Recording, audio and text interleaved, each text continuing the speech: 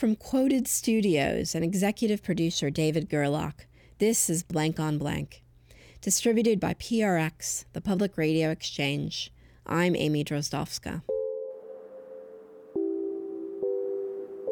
This episode marks a return to our special series, The Experimenters, uncovering interviews with the icons of science, technology, and innovation, people who helped make the world we live in today.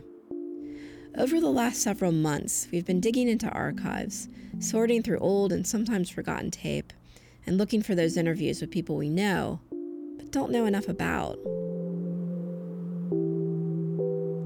One of those people is Sally Ride. These days, just about every space mission has women on it. It's just not a big deal. But in 1983, it was very much a big deal. That's the year Sally Ride became the first American woman in space. Back in 1963, Russia sent Valentina Tereshkova as the first woman to fly to outer space. But it took 2 more decades for the Americans to follow suit. At the time, journalist and icon of the feminist movement Gloria Steinem had an ABC interview series called In Conversation With. Is this just to start talking or to start the actual tape? Sorry. As part of that program, she interviewed Sally Ride, and we found the tape in Smith College's archive dedicated to the life and work of Steinem, the Gloria Steinem Papers, part of the Sophia Smith collection.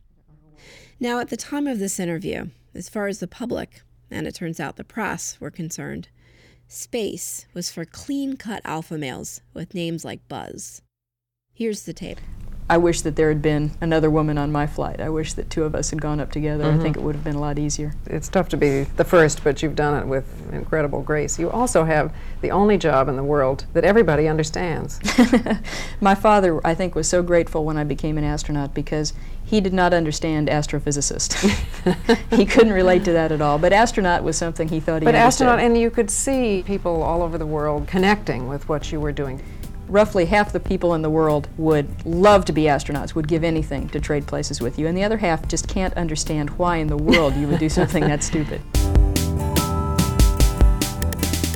If you don't have 20/20 vision, can you become an astronaut candidate? I always thought that was a big disabling factor. I think it used to be. Now, as long as it's correctable to 20/20, it's okay. So you'd probably qualify.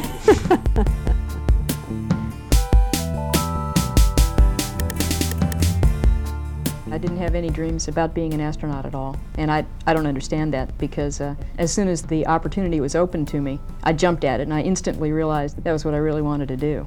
On the other hand, my mother claims now, in hindsight, that she knew all along that that's what I wanted to do. But I took all the science classes that I could all the way through junior high school and then into high school.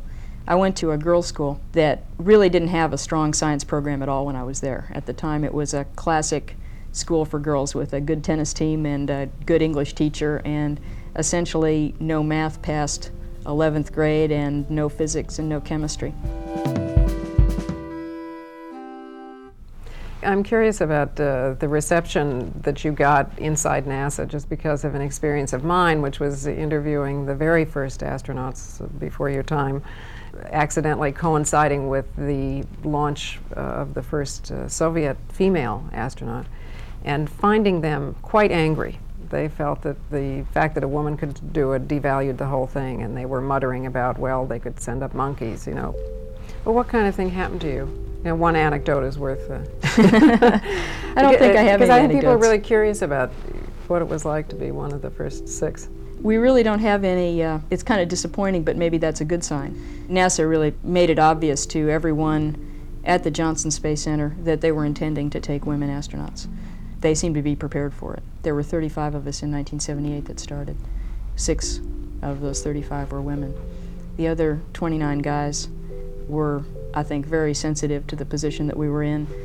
The concept of women in their field was not a new one to them. Really, the only bad moments in our training involved the press. The press was an added pressure on the flight for me, and whereas NASA appeared to be very enlightened about flying women astronauts, the press didn't appear to be. The things that they were concerned with were not the same things that I was concerned with. For instance, the bathroom facilities. Bathroom facilities. How much did you get asked then? Just about every interview I got asked that. Everybody wanted to know about what kind of makeup I was taking up. They didn't care about how well prepared I was to operate the arm or deploy communication satellites. Did NASA try to prepare you for the press and the pressure? Unfortunately, no, they don't. You know, in my case, they took a graduate student in physics who had spent her life in the basement of a physics department with oscilloscopes and suddenly put me in front of the press. What do you suppose are the dumbest kinds of questions you've been asked to date? Without a doubt, I think the worst question that I have gotten was whether I cried when we got malfunctions in the simulator. No. That surpassed even the one about whether you're going to wear a bra or not? Did somebody really ask you that? No. The press, I think, decided that that was a good question for someone to have asked me and for me to have answered, but I never got that And question. they made you up quite a good response. Something about in a state of weightlessness it doesn't matter. Or something. Yeah, I think they made up this whole thing? It was something like that. Yeah, I was never asked that question. What about your feelings during the launch? Was there any time that the enormity of what was going on came over you? The moment of the launch, when the engines actually ignited and the solid rockets lit, everyone on the crew was, for a few seconds, just overcome with what was about to happen to us. But a year of training is a long time. A year of sitting in simulators and being told exactly what's going to happen, and you hear the sounds and you feel the vibrations, and they prepare you very well, and it worked. We were able to overcome being overcome and do the things that we were supposed to do. Just watching there at the launch, there were people with tears streaming down their faces. People I never would have expected. You know, hardened military types, people who maybe don't approve of the money spent on the space program. And yet they were all very moved by, I guess, the human audacity of it. I think that to imagine when you see the long trail of flame and then imagine that there are really people inside that, that's really something. Inside, of course, you don't see the long trail of flame, and what you're feeling is really more of an exhilaration. Well, there are lots of people looking up there feeling proud, not only of you up there, but also on the ground. Thank you. Thank you.